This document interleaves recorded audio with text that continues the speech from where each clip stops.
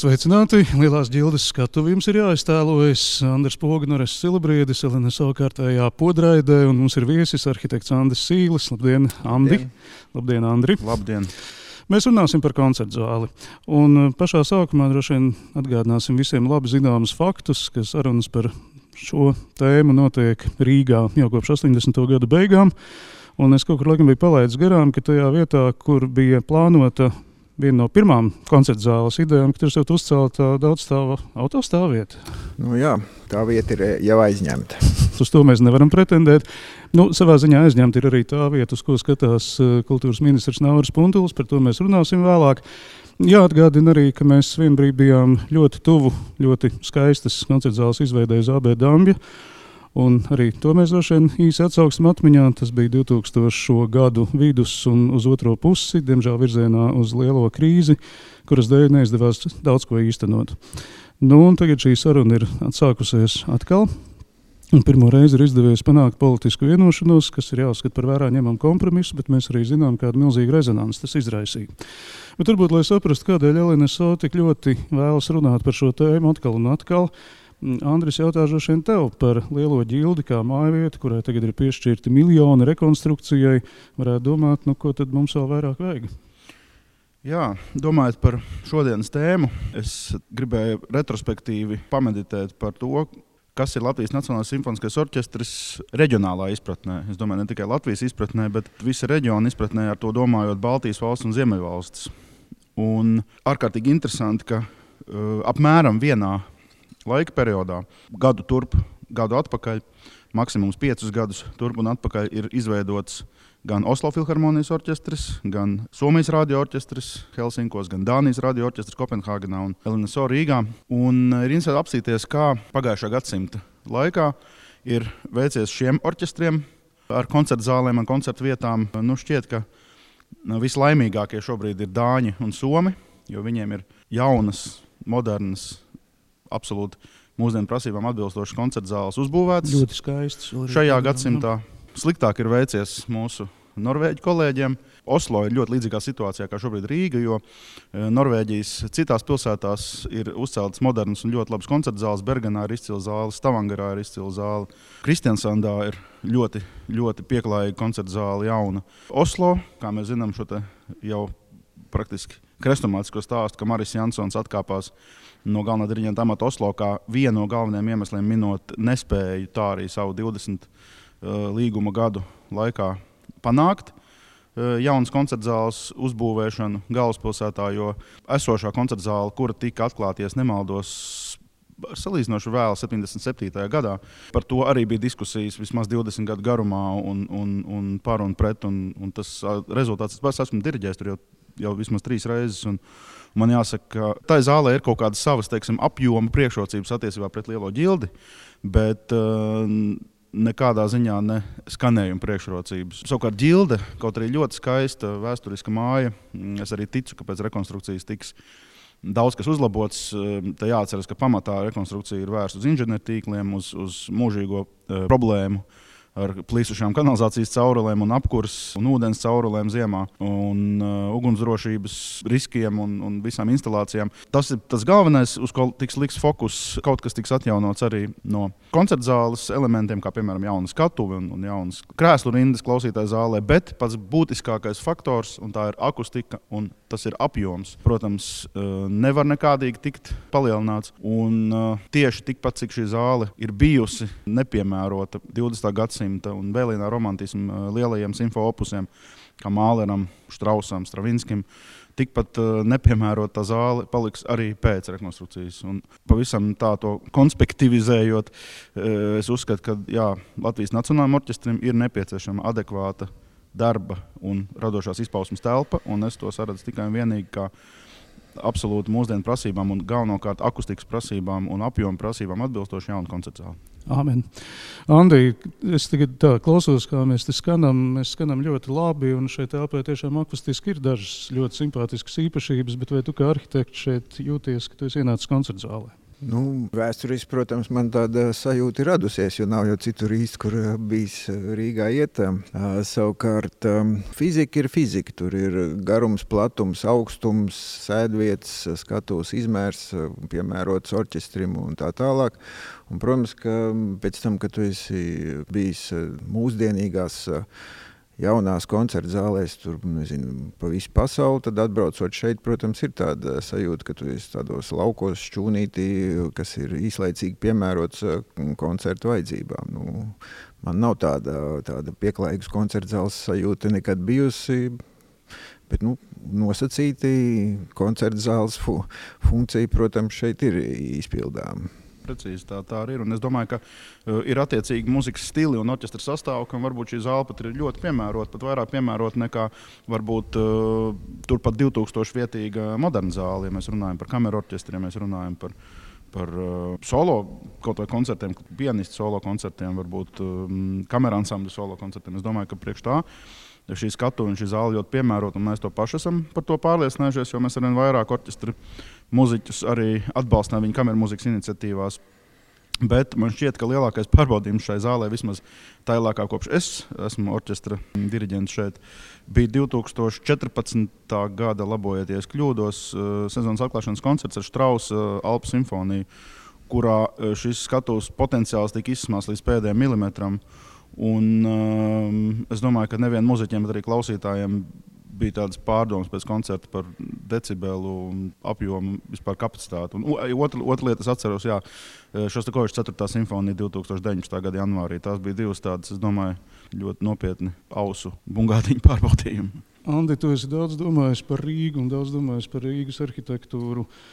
Vai mēs varam tagad uz brīdi abstrahēties no visa, kas ir bijis, un vai mēs varam iztēloties kaut kādu tavu ideālo vīziju, kur tāda apmēra un iedzīvotāju skaita pilsētai kā Rīga būtu vislabākā vieta, vispiemērotākā vieta modernam koncertnamam? Rīga ne ar ko nav tādā ziņā atšķirīga no citām pilsētām, un tas parasti tiek vienmēr diezgan apzināti plānots, domāts, rēķināts, kaut kāda stratēģija, vietas izvēles, plusiem, mīnusiem. Un algoritms gandrīz visiem ir vienāds. Un tie ir diezgan, manuprāt, objektīvi apsvērumi.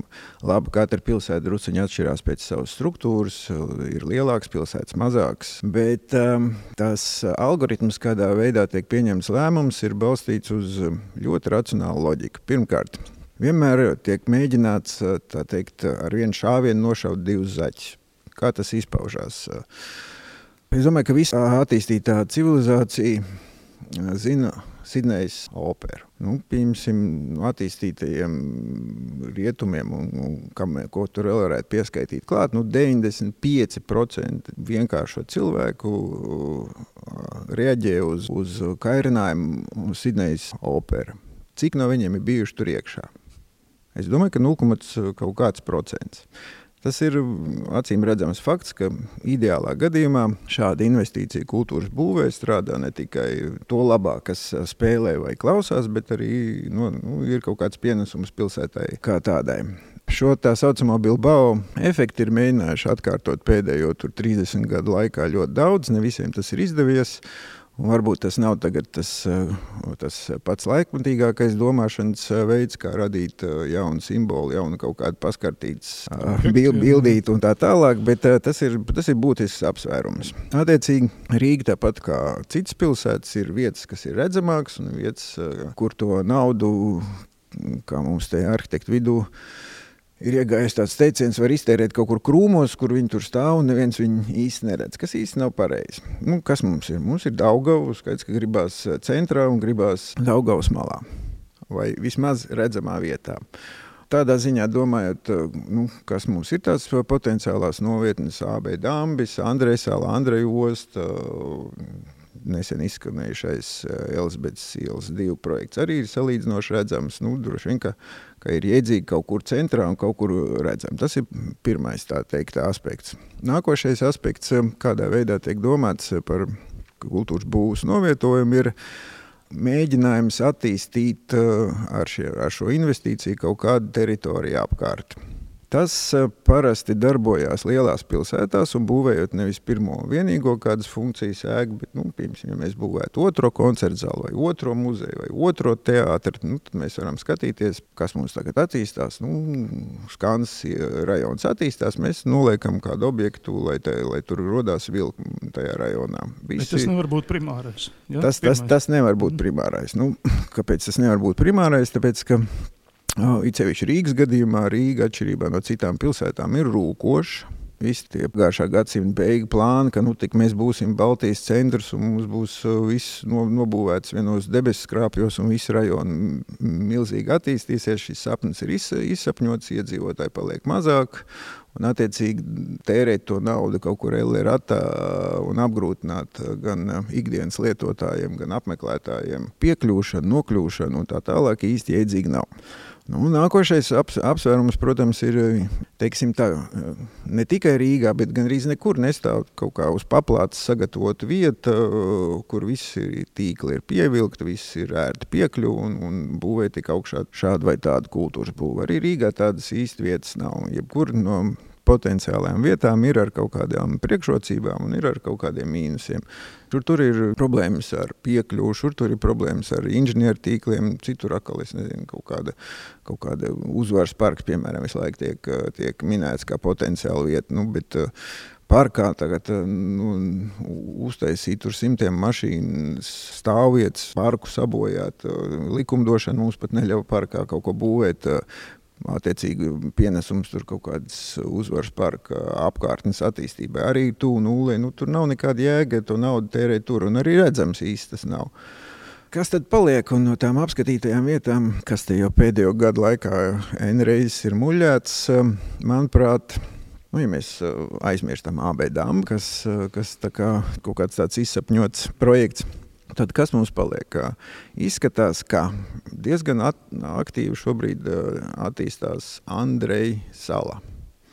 Ja kādreiz tur bija diezgan problemātika bija tāda, ka dzelzceļš esošās sliedes nogriez to Andrei salu no pilsētu, tad šobrīd pavasarī viņas tur vairāk nebūs. Valsts nekustamiem īpašumiem tur pieder 9 hektāri. Viņi vismaz mēģināja kādu brīdi atpakaļ, cik es zinu, pārdot privātajiem šos 9 hektārus. Tas ir pašā ūdens malā, tas ir dienvidu galā apmēram, ja pretī Andis Sīlai uzreiz, ja mēs tā iztālamies, tur ir visi tie restorāniņi, nonākam līdz Daugavai, un tur sākās milzīgs gabals 9 hektāri. Es nesaprotu, kāpēc mēs nevaram būvēt tur.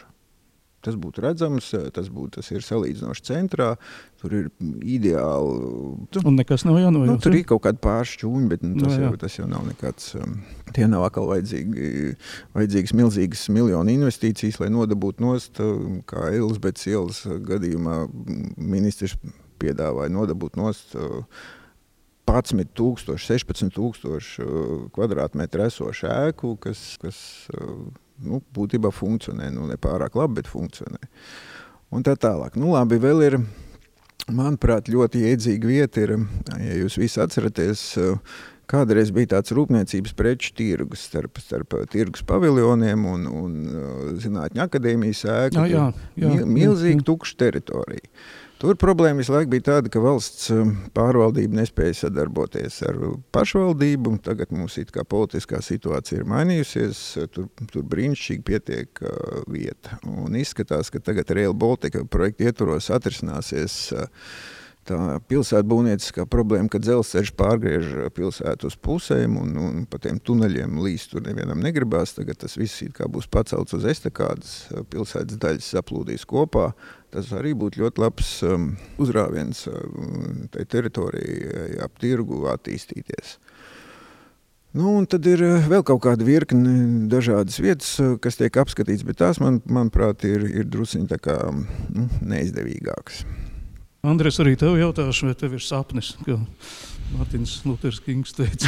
Vai man ir sapnis? Es negribu izlikties par to, kas es neesmu. Es neesmu ne arhitekts, ne pilsētu plānošanas eksperts, bet atkal, ja mēs atgriežamies pie mūsu ziemeļu kaimiņiem, un es domāju, ka Rīga ir jāvērtē kontekstā ar tādu pašu izmēru pilsētām, kā piemēram Helsinki, vai kā piemēram Kopenhāgenā, vai Tallina ir mazliet mazāk, vai Oslo, piemēram.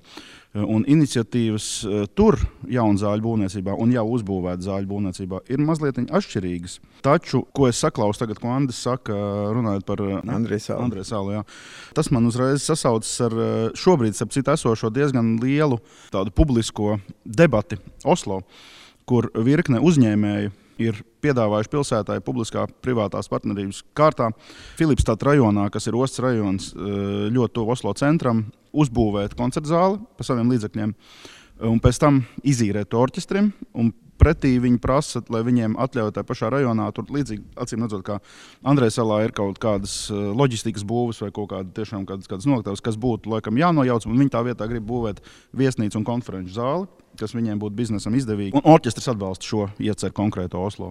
Bet uzreiz pretī ir cita grupa ar uzņēmējiem, arī publisko-privāto partnerību, kas vēlas piedāvāt pilsētai. Un viņiem ir pavisam traka ideja, orķestris to šobrīd neatbalsta, bet tas ir pat, es redzēju tādu vizualizāciju, kā tas ir uzlikts 3D attēlā, būvēt jauno Oslo koncertzāli uz esošās koncertzāles jumta. Uz ēkas jumta vienkārši jaunu zāli. To savukārt tā kā neatbalsta pilsētvides arhitekti. Nē, labi, tas bija Sviestaņas projekts, bet mums jau Rīgā notika tas pats. Es vienkārši tas ir tas, kas... Šis projekts saucās Andreja Ostas, nevis Andreja Salas, bet Andreja Ostas projekts. Ja jūs iztēloties to vietu, kur tagad ir tas cirkli, kas kādreiz bija Statoils, un līdz tam CD dambim, uz kur ir pasažieru osta, tur ir arī pietiekami liels zemes gabals, uz kuru mierīgi ietilpst pilnīgi pietiekama koncertzāles programma. Privātie attīstītāji piedāvāja to uzbūvēt pa saviem līdzekļiem, un valstīs sāk maksāt tad, kad ir pārgriezta, tā teikt, atklāšanas lentīte un zāle sāk eksploatēt. Tā bija mega liela franču kompānija, kuras apgrozījums ir, nezinu, gadā 3 reizes lielāks kā Latvijas valsts budžets, viņiem tās ir kapeikas to izdarīt un tā tālāk. Būtu ieguvēji gan pilsēta, gan, man liekas, nodokļu maksātāji un tā tālāk. Un pilsēta, starp citu, būtu ļoti liela ieguvēja, jo ja mēs tagad paskatāmies uz, kas notiek ar eksporta ielu tajā rajonā. Eksporta iela diezgan stipri atkāpjās no esošās apbūves frontes. Atceraties, tur ir milzums, visādas stāvvietas un pilnīgi bezjēdzīgi ideāla teritorija pašā pilsētas centrā, upes malā, kur ir kaut kādas dzenās, tur es nezinu, cik tur tas 6 joslas ar transportu, tas ir absurds no pilsētu būvniecības viedokļa. Un agri vai vēl tas Rīgai būs jāizdara, un tas ir visos Rīgas attīstības plānos šī eksporta ielas pārcelšana. Problēma tur ir, kā lai to maigāk pasaka, privāto investoru reputāciju. Viņi ir tik tālu sabavojājuši savu reputāciju, ka, protams, ne tauta, ne žurnālisti, neviens... tā teikt, negrib ar viņiem nekādus darījumus veikt. Kaut gan pilsēta, protams, būtu ieguvēja.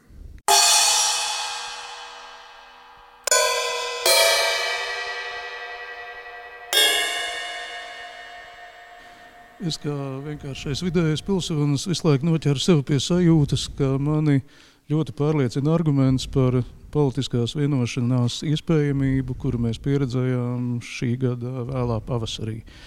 Un es zinu, ka daudzi arī nosvērtāk domājoši cilvēki saka, ja šī vienošanās beidzot ir panākta, mums ir jāuzceļ tā zāle, un tieši tur, tajā vietā, par kuru ir panākta šī politiskā vienošanās. Vai es ar mums 3 esmu vienīgais ar šādu sajūtu? Es personīgi uzskatu tieši tāpat, jo skaidrs, ka 33 gadi diskusijām tas nav ne daudz, ne maz. Tas ir drīzāk daudz, bet tas nav unikāli, jo ir pilsētas, mēs zinām, cik ļoti Bulēs cīnījās par jaunu zāli Parīzē un pats to nepieredzēja, bet faktiski tas ir viņa, es negribu teikt izauklēts projekts, tā tas nav, bet tā ir viņa ļoti daudzu gadu garumā bīdīta ideja. Un mēs zinām, ka ļoti lielas diskusijas ir bijušas arī citās pilsētās, Helsinkos. Ja. Par Helsinkiem es vēlāk gribu vēl brusiņu parunāt tieši Elizabetes 2 projekta sakarā, bet arī Helsinkos tas prasīja, varbūt ne gluži 30 gadus, bet, ja diskusijas sākās vai ideja sākās 94. gadā, līdz koncertzālē viņa nonāca 2011. gadā. Tie tomēr arī ir vai ne 17 gadi. Līdz ar to es domāju, ka lēmums ir pieņemts, pie tam to nevis viens cilvēks izdarījis, bet visa koalīcija ir vienojusies par šo ideju.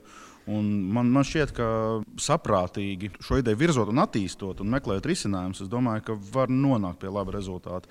Viena lieta, ko es gribētu izvirzīt, lai mēs varbūt neapspriežam. Vienīgais Andis neatbildēja par to. Es zinu, es to ļoti labi zinu, bet es vienkārši gribu iemest arī vēl vienu akmentiņu tajā tēmā, varbūt, lai tā atbilde varētu būt arī vēl izvērstāka. Šajā Baltijas valsts studentu plenērā vairāk kārt izskanēja, bet ko tad, ja sabiedrība ir pret būvi šādā vietā vai šādā veidā? Un es gribēju vienkārši, arī jums pajautāt, kā jūs to vērtējat un ko tas īsti nozīmē? Ko īsti nozīmē premisa sabiedrība ir pret? Tas ir jautrs jautājums, jā, jo ja mēs paskatāmies arhitektūras vēsturē, tad kādreiz, protams, bija labāk laiki, kad nebija vēl tāds visādas demokrātijas un tam līdzīgas. Tu domā baroka pilis vai kuru laiku? Kādreiz bija vai nu baznīca, vai nu ķeizars, un ko viņš teica, tā arī notika. Diemžēl tie laiki pagājuši, un tas kaut kādā ziņā ir labi, un kaut kādā ziņā, konkrēti, ja mēs skatāmies, kā iet ar koncertzāli, tas nav labi, jo tā problēma, protams, ir tāda, ka nosacītā valsts pārvalde tērē nodokļu maksātāju naudu un kaut kādā veidā ir spiesti rēķināties ar viņu viedokli. Un ja mēs tagad mēģinām dzīvot tādā politiskā sistēmā, kur šis viedoklis vairāk vai mazāk tiek ņemts vērā, tad skaidrs, ka nevar gluži mēģināt to izdarīt tā, kā kādreiz atceraties AB dambis sākās, tad, kad bija oranžie, gan arī vienpersonīgi bija pie lemšanas un bija pietiekami aktīva ministri, kas nebaidījās konfrontācijas ar tautu. Jā. Zinām, arogance toreiz bija redzama un viņi arī kaut kādā veidā to projektu piebeidz, jo ja tas būtu drusiņ citādāk iepakots no PR viedokļa, iespējams, ka arī tā reakcija nebūtu nemaz tik negatīva. Atbildot uz to pēdējo jautājumu, atliekot to Elizabetes ielu drusku vēlāk, es pieļauju, ka tāda vienošanās, ka pēkšņi visi būs 100% par, viņi vienkārši nav iespējami demokrātijas apstākļos per se un nerunājot nemaz par ļoti subjektīviem arhitektu viedokļiem, arī nodokļu maksātājs kaut kādā veidā skatās, kādas viņuprāt ir prioritātes un sagaidīt to brīdi, kad tā kase lūzīs no naudas un nezinās, kā to naudu tērēt, arī diez vai izdosies un vienmēr būs jārēķinās ar kaut kādu zināmu pretestību.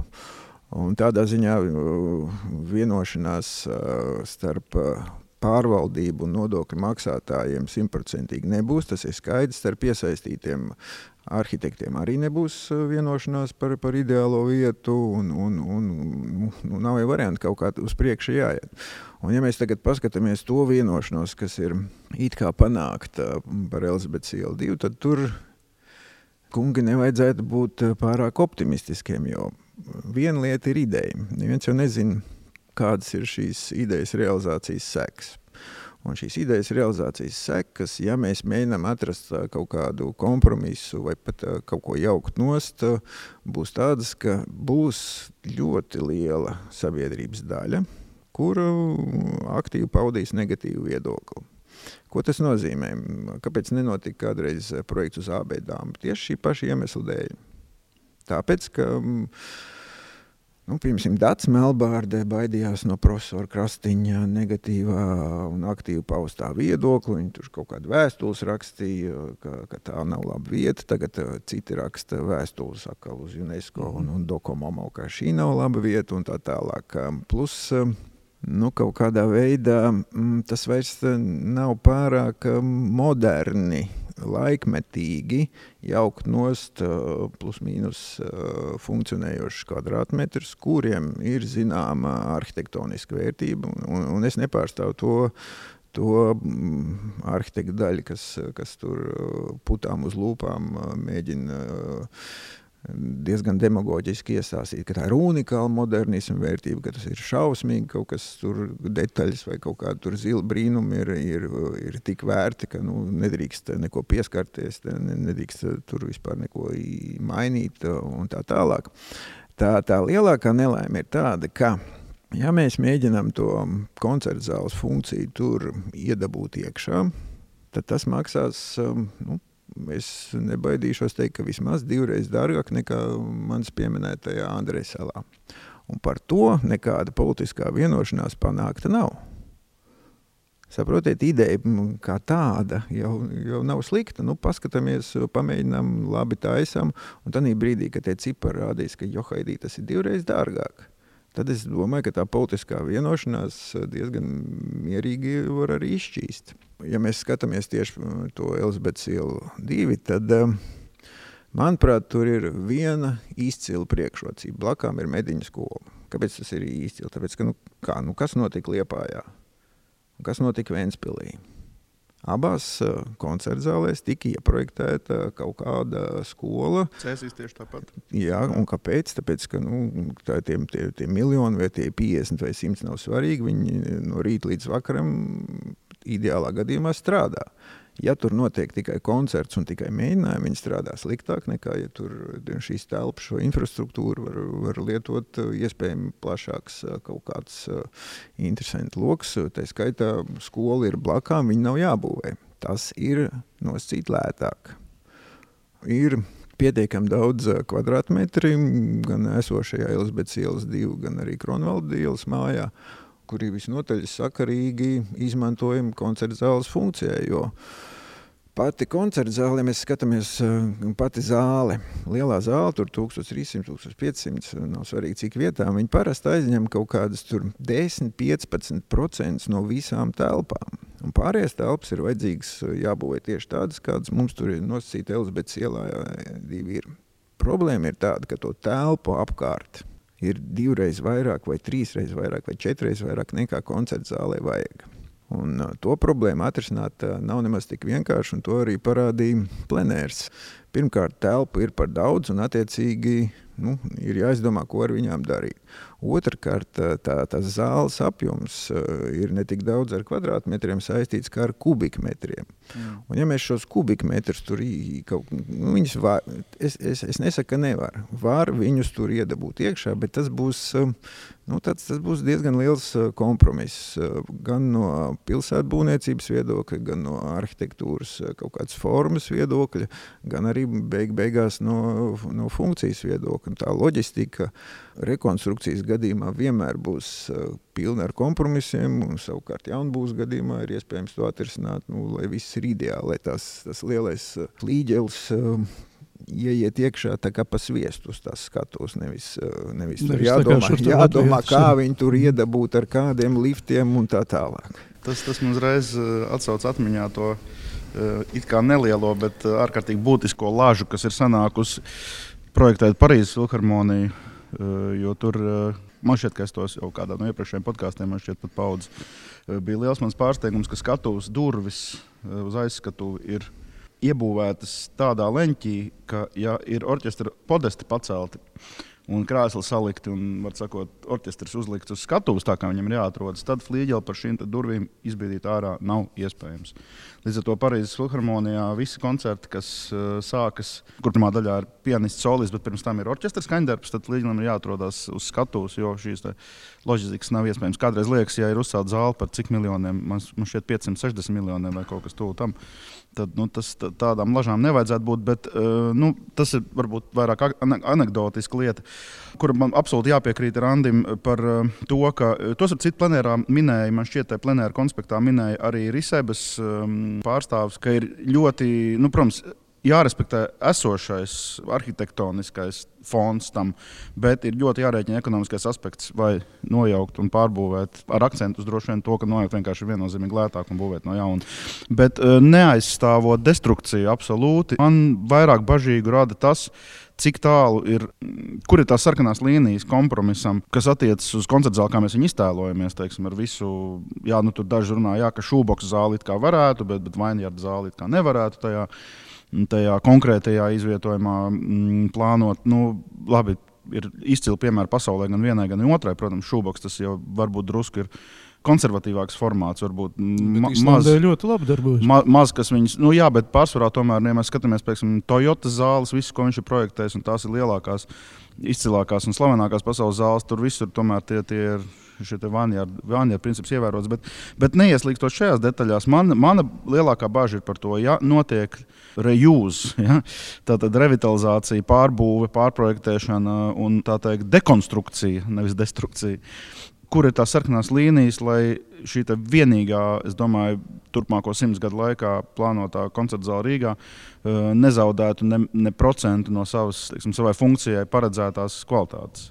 Vislielākā problēma, ko es iztēlojos uzreiz, ir tāda, ka esošā Elizabetes ielas 2 tā saucamā cekas māja ir salīdzinoši tuvu tai Kronvalda ielas ēkai un tos kubikmetrus, kas ir vajadzīgi pašai zālei. Kaut kur pa vidi ir jāliek, ir stulbi viņas ierakt zemē, tas būtu pilnīgs nonsens. Likt augšā arī tāds piedāvājums bija vēl plānprātīgāk. Oslo arī tāds piedāvājums eksistē vēl joprojām. Visticamāk, ka viņi tur būtu kaut kur pa vidu, un tas, protams, rada ārkārtīgi sablīvējumu nosīti tajā nosīti zaļajā parka un kanāla zonā.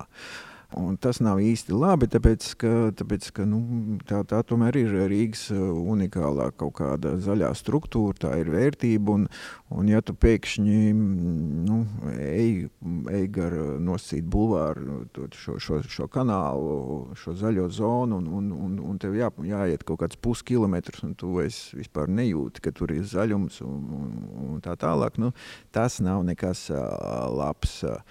Tiklīdz kā mēs to zāli sākam tur stumt uz augšu, protams, ka var uztaisīt tā, ka pirmais stāvs ir caurstaigājums, tur ir pietiekami plašs kaut kāds publisks telps, un tad mēs tur kaut kur augšā kāpjam. Tas viss tehniski ir iespējams. Droši vien, ka visticamāk, ka kaut kāds tāds variants tajā konkursā arī vinētu, bet vienalga būs tāda sajūta, ka tur ka viņi ir iespiesta. Ja? Saprot, ir tāds, es nezinu, droši vien jūs to muzikā jūtat, ka kaut kas tur ir tāds samuļļāts, samocīts. Ja? Kad neelpo. Jā. Un tā ir gandrīz neizbēgama, prognozējuma neizbēgama projekts, šāds vai tāds būs iespiests. Ja mēs sākam tagad, ir parādījušās tādas idejas, ka Dievs ar to modernismu, ja? Mēģinām to Y spārnu jaukt nost, un tad tur tās vietas paliek vairāk, un tad atkal sākās kaut kāds tāds dīvains kompromiss. Kādu vēlnu pēc mēs tur vispār ko saglabājam, ja viņš tiek aiztikts, tad īsti vairs nekāda jēga no tā nav. Ja mēs kaut kā pa visiem varētu vienoties, ka mēs to modernismu ziedojam un nojaucam nost, varbūt ne pa 3 miljoniem, bet pa 1, un tad tā vieta paliek tīra, tad, protams,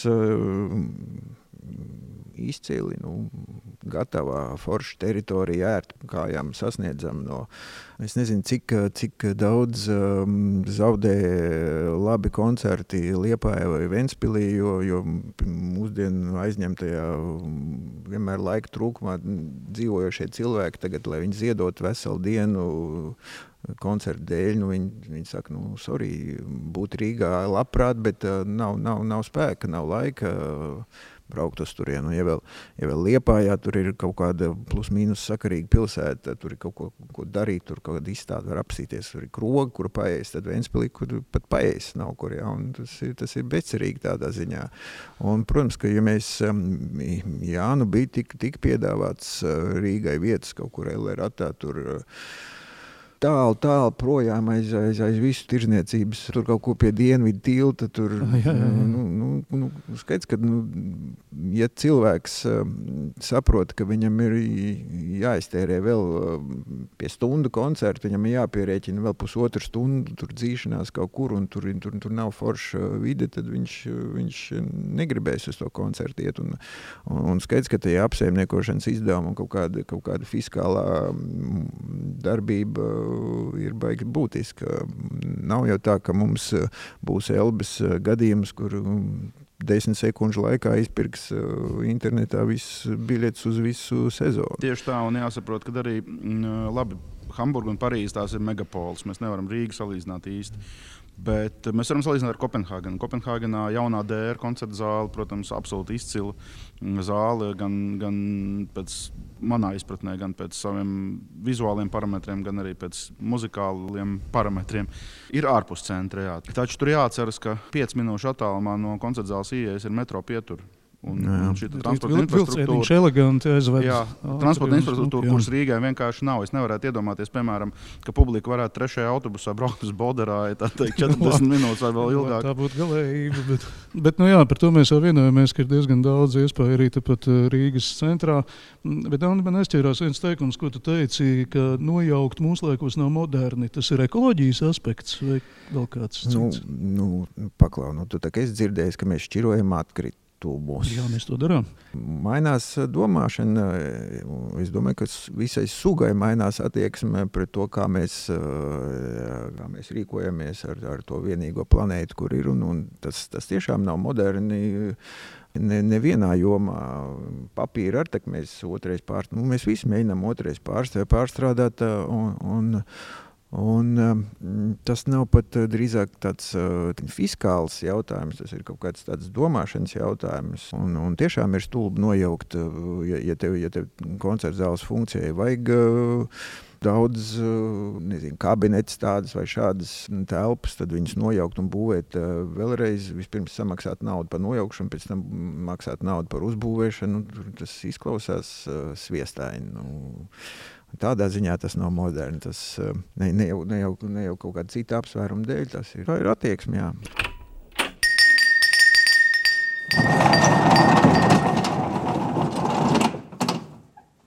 Jā, bet vēl viens maģiskais teikums, kas izskanēja mūsu sarunā, ja mēs visi spētu vienoties. Visi mēs nekad nespēsim vienoties, bet kas būtu tie ideālie elementi, kuriem būtu jāvienojas šobrīd?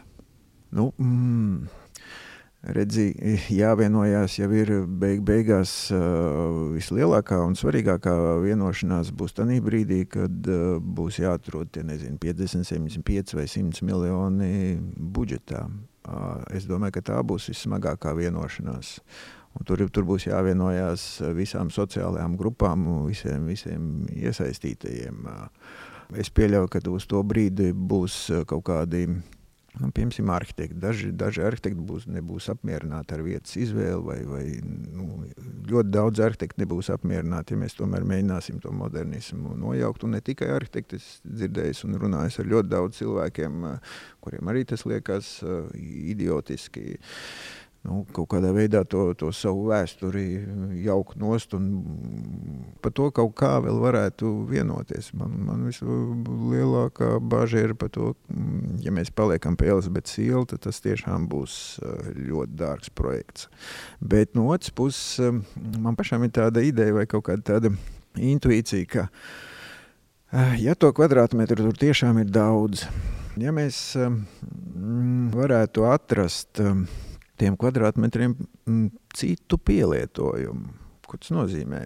Mums tur tagad ir mediņu skola, bet mums tā ir vēl visādas, piemēram, ar muziku saistītas institūcijas, kurām ir diezgan draņķīgs telpu stāvoklis. Varbūt tur jātaisa, kaut kāds tiešām muzikas hubs, ja tā var teikt, un tiem nosacītiem nodokļu maksātājiem jāpārdod citu līmeņu ideja, ka tā ir nevis koncertzāle, kurai mēs tērējam vairāk naudas, bet mēs izveidojam Rīgā unikālu muzikas, teātru, un vēl Dievs vien zina kādu centru, kur ir daudzas un dažādas izīrējums telpas, un tā infrastruktūra strādā ne tikai vienai nozarei, bet iespējams vēl kādai. Un tas maksā dārgāk. Tā būtu ideāla vienošanās. Kāpēc ne? Varbūt, ka tā vienošanās būtu pat vieglāk panākama nekā, jo tā pretstība, protams, ir, policisti, medmāsiņas, viņi vienmēr saka, ak, Dievs, mēs tur darām to, mums mirstam badā un tur kaut kāda ekskluzīva. Daži buržuji, jā, kas tur ies uz smalkās frakās uz koncertiem, jo haidī tā nav prioritāte šobrīd. Un tāds viedoklis, gan arī viņš jau nekur nepazudīs tajā brīdī, ka būs valdībai jālem par to naudas piešķiršanu. Tādā ziņā man ļoti patika lietuviešu koncepts par Riga Music Gardens. Jā, tas bija labs, jā. Ko viņi pauda, iedvesmoties droši vien no Parko della Musica Romā, kas pēc savu īstenojumu diezgan neglīta koncertzāle, man jāsaka, bet pēc savas idejas ļoti simpātisks risinājums. Un, man gribētos palikt optimistam, man gribētos teikt, ka vai vēlēt varbūt, es nezinu, lai mēs pabeigtu uz tādas varbūt pozitīvas nots, man gribētos vēlēt, ka pēc 6 gadiem, kad Latvijas Nacionālajam simfoniskajam orķestrim būs 100 gadi, būtu labi jau, ja ne sajust jaunās koncertzāles aprises vai saklausīt to mūziku, kas viņā skanēs, bet vismaz saprast, kad ir notikusi ļoti būtiska vienošanās un bijis konkurss un ir uzvarētājs un ir virzība uz šo projektu. Man šķiet, ka ja es atkal noslēgumā, ja drīkstu vērst mūsu skatu uz ziemeļiem, tad Helsinkos mūzikas centrs, kas tika uzcelts 2011. gadā, kā jau es minēju, pēc diezgan ilga diskusiju posma, ir uzcelts centrā, kvartālā ap Helsinku centrālo dzelzceļa staciju, vietā, kur tika nojauktas 19. gadsimta beigās būvētas noliktavas no sarkaniem ķieģeļiem, kas tika aktīvi lietotas visu 20. gadsimtu, un arī par šo bija ļoti asas kritika un asas diskusijas par to, ka tas tā ir vēsturiska vērtība, ko nedrīkst nojaukt.